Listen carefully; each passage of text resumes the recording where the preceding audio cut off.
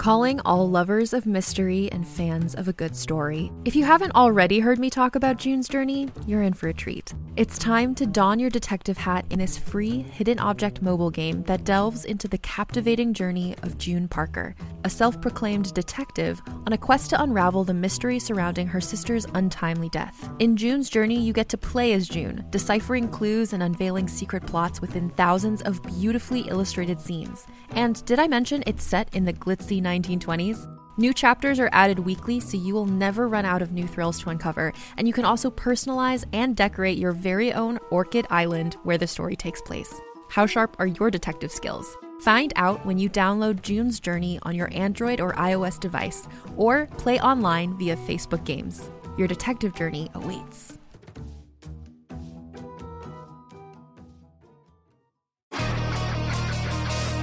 Welcome to The Stone Wolves, a Galactic Football League novella. Written by Scott Sigler and J.C. Hutchins. Performed by Scott Sigler. The Stone Wolves is also available as a Kindle ebook from Amazon.com or as a full-length audiobook from Audible.com. To find links for those items, go to scottsigler.com/thestonewolves, one word. Hello, junkies. I'm off to a friend's wedding this week, so I'm recording this episode and the next episode early. This is only my second bit of travel since the lockdowns and my first flight since December of 2019. What even is plane travel? We are nowhere back to normal as a society, of course, but I'm vaccinated. A Real Girl's vaccinated. We're giving it a whirl. Hopefully, we won't have an attention whore anti-masker on the flight, but you never know. There's always that promise of fun waiting in the wings. Yeah, I took a break from packing just to do this episode, so I got to get back to it. Let me get you caught up on the story, and then we're going to go kick the seat of the person in front of us.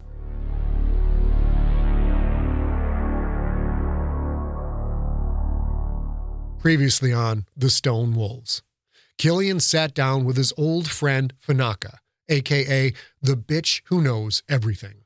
Killian thought he had pushed his past down, hidden it away, but Fanaka won't let him ignore his failures or his cowardly betrayal of a solemn oath.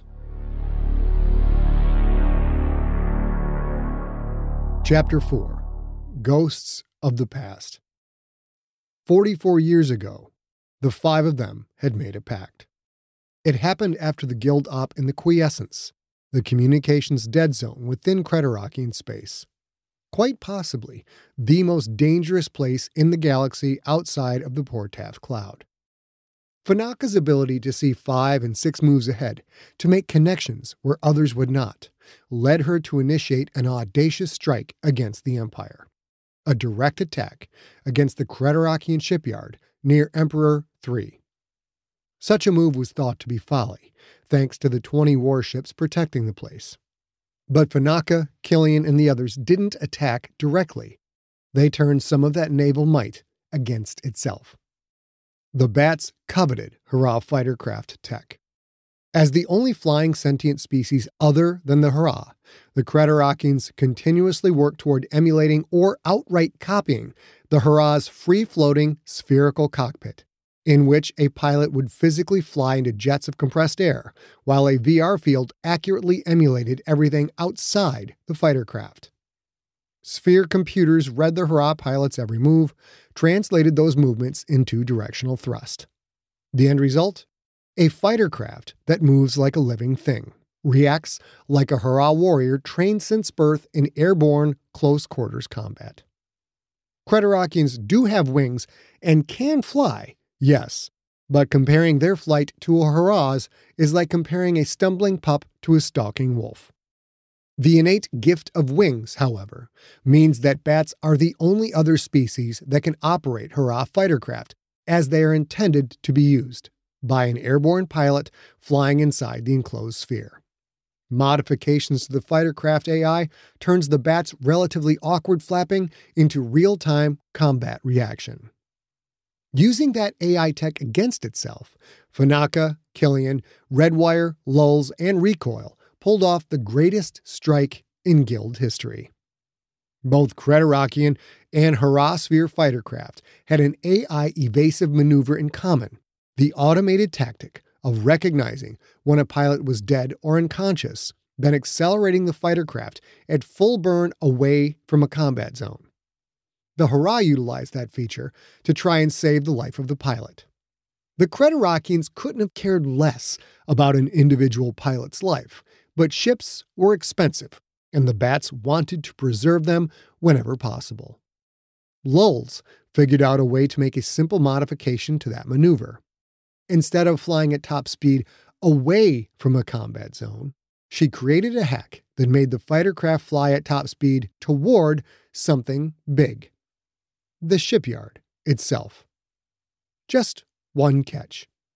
Lulz had to get within 50 kilometers of the base in order to run the complex series of nested commands.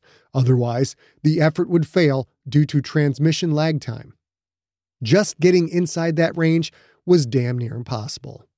Getting out? That proved to be even harder. When the Krezatu launched the attack, there were 42 fighter craft on patrol or involved in training maneuvers. In that same instant, all of their flight AI shut off pilot controls and streaked toward the shipyard. Maybe half the fighters were destroyed before they could impact. Half were not.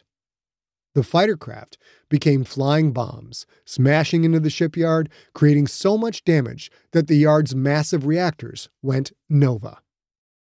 Killian and his team had executed a successful strike deep inside Creterakian territory, completely destroying the facility. But the victory came at a cost, both physical and mental. After the attack, Killian and the others had fled. Creterakian destroyers gave chase. Fanaka's carefully pre-planned escape route paid off, but the Krezatu didn't get away unscathed.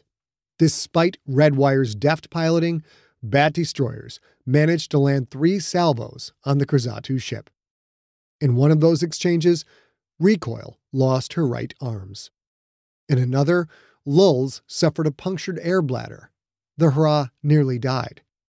The Krezatu ship took even more damage as they reached their final goal, Shimanon, a moon of the gas giant Mathara in the Hurrah Tribal Accord. Redwire crashed the ship in the Dranuk mountain range. The crew barely survived. It was the perfect place to hide. While the Hurrah Tribal Accord had been conquered by the Bats, there were many areas within Accord space that were, quote, less than cooperative, end quote, with the Creterakian overlords. Case in point, the mountains of Dranuk. There, the death rate for Creterakians venturing outside of their armored garrisons approached 70%. The Accord had been defeated, but it seemed the warrior spirit of the Shimanon Hurrah would never die. Fanaka, Killian, Redwire, Lulz, and Recoil had lain low for months, hiding in the forested foothills to avoid Creterakian forces, which included Hurrah loyal to the Empire that hunted them. Those forces endured constant guerrilla attacks from the Hurrah that lived in sprawling tunnel complexes drilled into the countless mountain caves. The Bats controlled the orbital space around Shimanon, but surviving in the atmosphere and on the ground, beset by savage Hurrah warriors that didn't mind dying, that was another thing altogether. Fanaka, Killian, Redwire, Lulz, and Recoil had stayed quiet and hidden. They'd licked their wounds. They'd recovered. Killian remembered it as a happy time. After all, had they not completed an impossible mission? Had they not dealt a crippling blow to the oppressors? So what that thousands of non-Creterakians working at the shipyard had died, right? So what that thousands more Hurrah perished attacking the Creterakian search forces on Shimanon, right? That was the price of war. So what?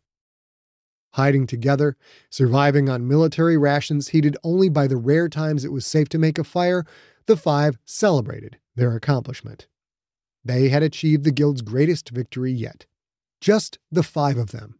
The Krezatu, a human approximation of the Creterakian word for a predator native to the desolate wasteland known as the Reef.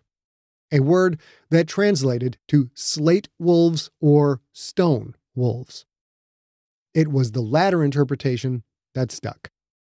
the Stone Wolves, the heroes of the age. It was on Shimenon that they made their pact. The pact.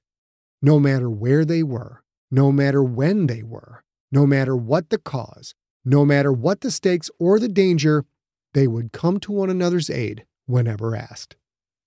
It was a sacred promise made among soldiers, those who had shared a bond forged in combat, a connection that transcended friendship or family. It was a contract made among murderer saviors. Fanaka, a human female. Killian and Redwire, human males. Recoil, a Watokian female. Lulz, a Hara female. They had promised. Killian had promised. Hey there, it's Rachel Ballinger, and I am thrilled to invite you to Rachel Uncensored, my podcast where I get real with my friends and celebrity guests, where we talk about all sorts of topics. From personal stories to hot-button issues, we cover it all. New episodes drop every Wednesday, so make sure you tune in on Apple Podcasts, Spotify, or wherever you listen to podcasts. Trust me, you won't want to miss out on the fun and candid conversations we have here on Rachel Uncensored.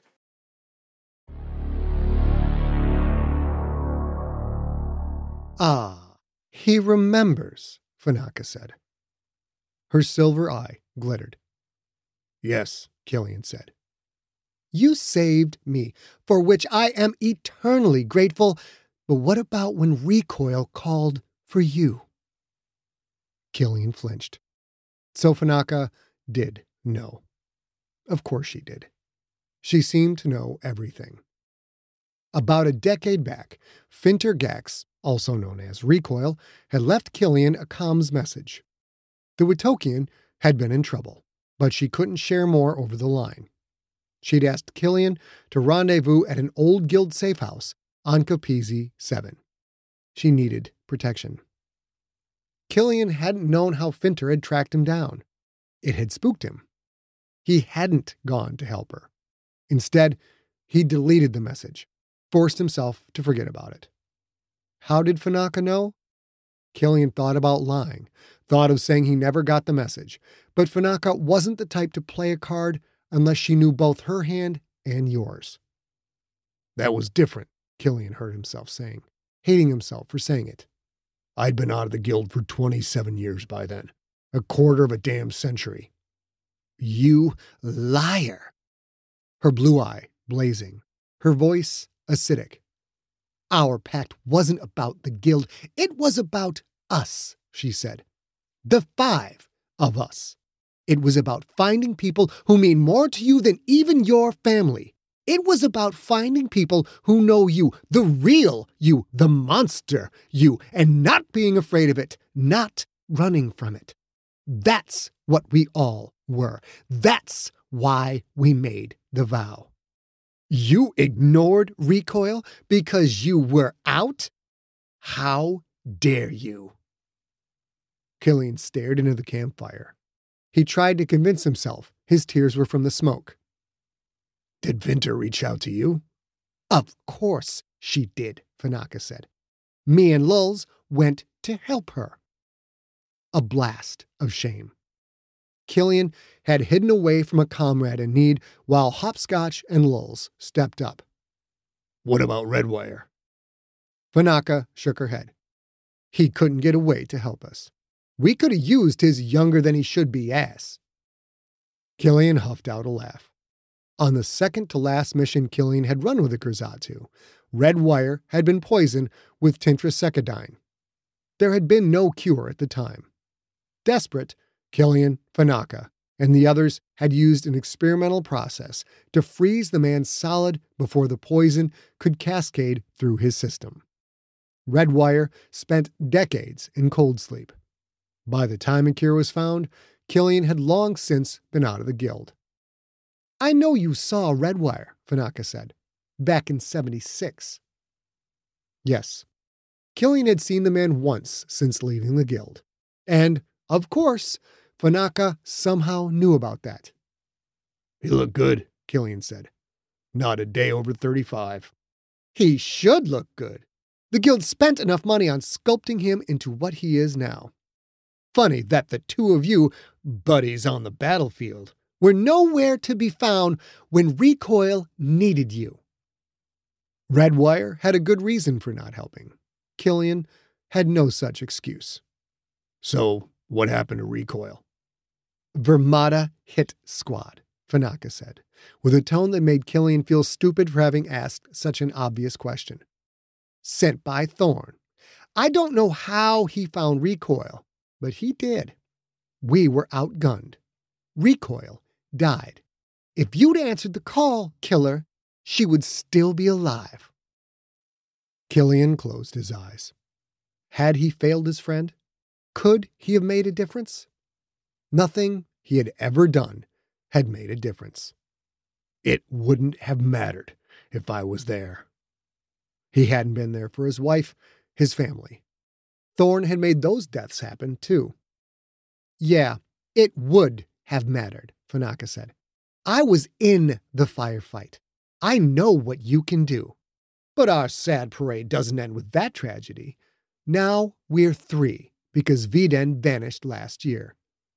Rumor is our poor Hurrah hacker lost her mind and killed herself. Went to the bottom, on Jupiter, supposedly. Bye-bye. Viden, a.k.a. Lulz. Went to the bottom.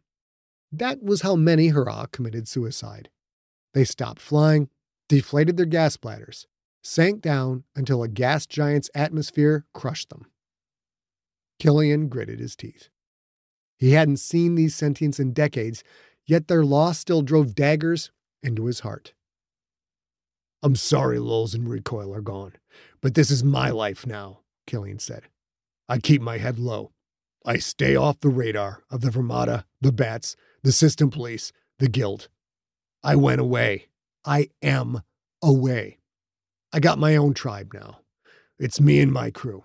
And when we're not running from Ponsky Sisters raiders that like to blow up refueling stations, we've got a fairly not bad thing going. A good routine. Was he saying this to convince her or himself? Fairly not bad, Fanaka said. A good routine. Got it. Her eyes narrowed. What in the hell are you doing to yourself? Killian knew he had to stay hidden for the sake of his child, the only one that he knew was still alive. I just want quiet, Killian said. Just some peace and quiet until I die. Fanaka barked a laugh. And how long will that be? 100 years? 200? You've got plenty of miles left on the odometer, Killer. More than any of us. And you know it. He didn't know that for sure. His modified body might turn on him at any moment. But he'd been waiting for that to happen for a long time. And as yet, it had not. Tell me why I'm here, he said. Get to the point, Fanaka. The real point, or I'm gone. She nodded, as if expecting the question. The data cube you brought contains coordinates for a prison. For the prison. For the borehole. Killian frowned. That place is real? It is, and it's where they're keeping Redwire. Redwire was the only sentient from their group that Killian had been able to keep tabs on over the years. Redwire had been arrested, that was common knowledge, but the Bats had put him in the mythical prison? That was new information. The coordinates came at quite a cost, Fanaka said. I couldn't just go pick them up for the same reason I couldn't just go meet you. I was able to kill 2 birds with 1 stone by having you bring the cube to me. And now, you, me, and that ship of yours, the one that can smuggle anything, anywhere, are going to the borehole. We are getting Redwire out. Oh, sure, just waltz into a secret Imperial prison. Easy as pie. Where is it? Fanaka shrugged. Like I said, the coordinates are on that cube. I figure it has to be in Bat Country, right? Bat Country. Creterakian territory. It's probably in the quiescence, Killian said. You think we can operate in that black zone ever again? Are you insane? We completed missions there, Killer. Don't pretend you've forgotten. That was 3 decades ago. If you haven't noticed, you and I aren't exactly the crack team we used to be. He thought of Redwire in a bat prison.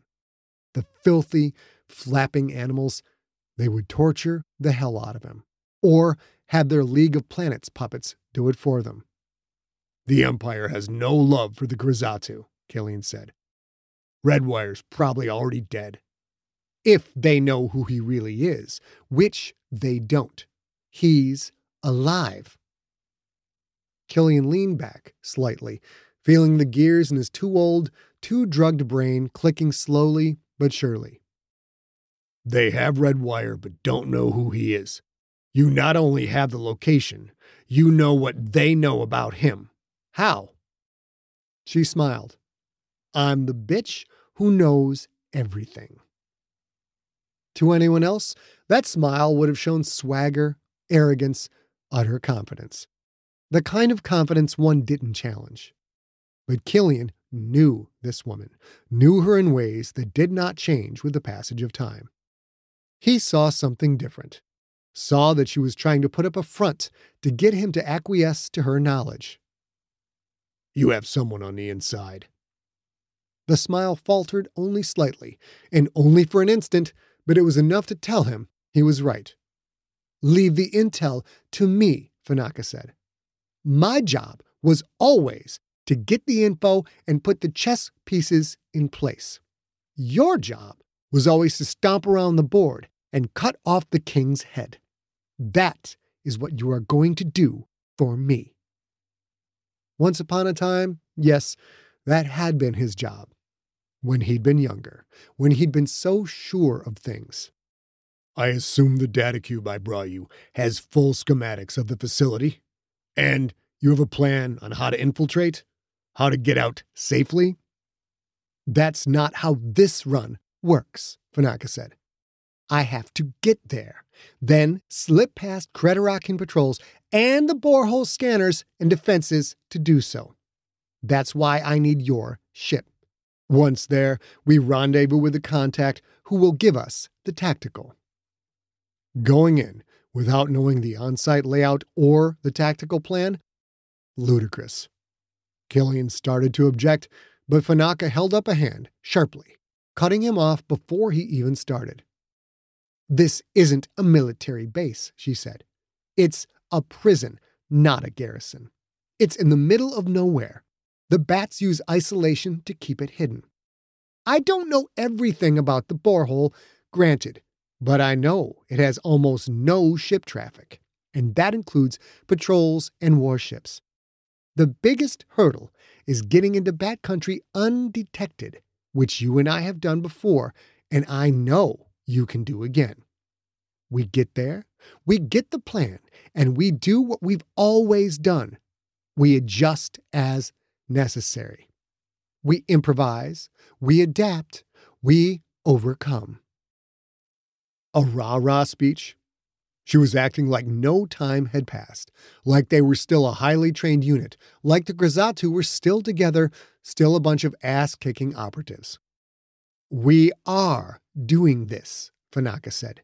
You are doing this. Killian felt another golden oldie emotion flutter in his chest. Uncertainty. He didn't like that one bit. He'd spent decades tightening his grip on things. He craved predictability, calm waters, a paint-by-numbers kind of life. Even when things went sideways, and on jobs with his Oloran crew, they usually went sideways, he barely blinked because the life he'd chosen to live was hell and gone from the life he'd used to live. If the borehole is real, it is, and Redwire is there, it's not because he got busted for mods. It's because he's still doing guild work, which is why I'm refusing your request. I will not help you with this. Yes, you will, Fanaka said. And we both know it. Tight grip, control, square edges. All of that was slipping away. Killian could sense it. This didn't feel like a mission. It felt like a reckoning. He closed his eyes. He saw himself in a tunnel on Shimanon, making the pact with the rest of the Stone Wolves. He thought of Recoil, a friend he could have saved if he hadn't been a coward, a friend dead at the hands of Ramada assassins. His thoughts raced to Lulz, who'd lost her mind and killed herself, who maybe would still be alive if she'd had her friends around her. His mind went to Redwire, the only Krezatu member Killian had seen in the last 37 years, and that meeting had only been so Killian could ask for a favor that Redwire granted instantly without a thought of his own self-preservation. A favor that Killian had assumed he could never repay. Until now. Killian wondered if Fanaka knew what Red had done for him. She claimed to know everything. But if she did know everything, had she known that Thorn would come after Killian's family? And if she had known, why hadn't she tried to help? Maybe she had tried. Maybe she'd failed. Either way, Killian didn't really want to know. He had abandoned the Stone Wolves, not the other way around. How could he have expected them to come to his rescue? He sighed. He looked into Fanaka's eyes. One silver, one blue, both hard and merciless. She hadn't changed. She was still a death-dealing warrior goddess, just as she had been when she was his and he was hers. Back when they had loved each other more than life itself. She'd known he would deliver the Big Death case successfully because that was what he did. She'd known he would come to Wilson 4. And, of course, she'd known what to say to affect him, to motivate him, to goad him, because they were forever entwined. You owe us, Killer. You owe the Stone Wolves. You owe me. Yeah, he did. All right, he heard himself say. But there's 4 conditions. 4? When did you become such a prima donna? He ignored the jibe. First condition. My crew gets to vote on this mission. If you're pulling my ship into this, you are pulling them into this. We never take jobs because I want to take them. We take jobs when we want to take them. It's a democracy. We vote. If the yays outnumber the nays, I'll take you there. Condition accepted, Fanaka said. The second? You pay us what you owe us. The case is delivered. Pay us. Technically, the job isn't finished. When you took the gig, you knew there would be further instructions inside the case, and that you needed to follow those to the finish. Killian was suddenly grateful for the Nazdor, because it swallowed up the rage that blossomed within him. Breaking into an Imperial prison is a damn sight more than further instructions. My crew almost died. Fanaka spread her hands. I can't pay you what I don't have. Finish the job, and you get your money. It wasn't the first time he'd been screwed out of payment, and he knew it wouldn't be the last. Getting shorted was part of the business. Beans and Zan knew that. If Aya did not, she would soon learn. If we get Redwire out, I promise you'll have your money, Fanaka said. What is owed, plus an extra 50%. Just another manipulative lie? If she was telling the truth, he could pay off the loan he'd taken for the impulse drive repairs a few months ago. He wouldn't be in the black, exactly, but he'd be closer to it than he'd been in years. The crew will have to decide, he said. Understood. Your third condition? You will tell me who your contact is. Fanaka sneered. That's not how it works, Killer. I don't give up my sources. You don't have a choice, Killian said. I know I owe you. I owe Redwire, but I can't fly that ship and rescue him by myself. I need my crew. I need to know where your intel comes from, who it comes from. Non-negotiable, Fanaka. She stared at him, not unlike the way he'd seen her stare at traitors before she executed them. "I will tell you," she said, "but it stays between you and me. Your crew doesn't get to know. Too many singers spoil the song. Your crew's lives matter, but so does that of the sentient who is making this rescue possible in the first place. Fair?" Killian didn't want to agree to that. He wanted a name so Aya could use her darknet skills and find out all there was to know about that sentient. But just as he knew there was more to the story of Redwire than Fanaka had shared, he knew when she was digging in her heels. She was making this compromise and would compromise no further. "Fair," he said. She raised an eyebrow. "You will not mention the contact's name to your crew? Ever?" "You have my word," Killian said. Fanaka stared for a moment longer, then nodded, accepting. "The contact's name is Chalita Sakakorn. She is a physician at the prison. It seems Harat doctors don't like to work long-term in places that don't have an atmosphere or a flight cylinder. Sakakorn thinks she's anonymous. She doesn't realize I know her name. I was able to put some pieces together to find out who she is. I'm not going to tell you how I know she's the real deal, but I do know, and it cost me a lot of money to find out. Is that good enough?" A doctor? It made sense. There wasn't a prison in the galaxy that didn't have a black market, contraband going in and out. Even secret prisons, apparently. A doctor could easily deal drugs, for starters. Tack on easy access to any prisoner, and information was as powerful a commodity as narcotics. The people locked up in the borehole weren't there for petty crimes. They were likely sentients of means, of influence. Even if the prisoners couldn't get out themselves, they still had to find a way to manage their organizations. Where there was a need and where there was money, there was always someone willing to be a go-between. "That's good enough," he said. "Wonderful. And the final item on your shopping list, your fourth requirement?" "If we do this my way." Fanaka laughed. "You suddenly think you're better at planning and strategy than me? Just because you look like a younger man doesn't mean you get to be arrogant like one." "No, not that," Killian said. "What I mean is, we get in, we get out. No political statements. No chest thumping for the guild. And no killing." That sour expression crossed Fanaka's face again. Killian was certain she was doing some kind of emotional math, perhaps calculating how much he'd changed, or how cowardly he'd become, or how far he'd fallen from grace. "It's like I told you, Hopscotch. I'm more human now than I was then." Fanaka smirked.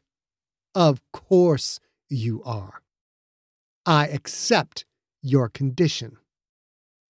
She offered her hand. He shook it. Her smirk became a reptilian smile.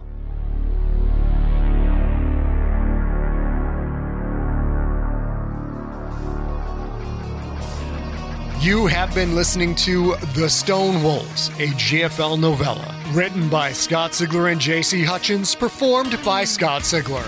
Follow Scott on Twitter and at Instagram, where he is at Scott Sigler, and on Facebook at facebook.com/Scott Sigler. The Stone Wolves was directed by A. Sigler, engineered by Steve Rickyberg. Copyright 2021 Empty Set Entertainment. Theme music is the song Battle Cry by the band Superweapon.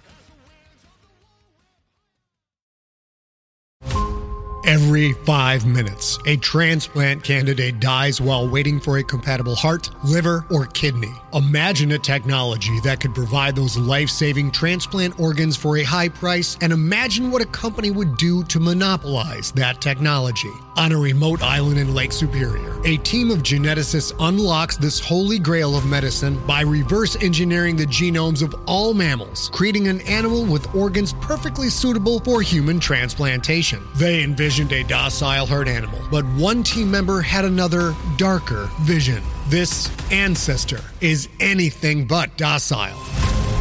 The team's work spawned something big, something evil, something very, very hungry. Ancestor is a complete serialized fiction podcast by #1 New York Times bestselling novelist Scott Sigler, with all episodes available. Binge the entire story now on Apple Podcasts, Spotify, or wherever you listen to podcasts.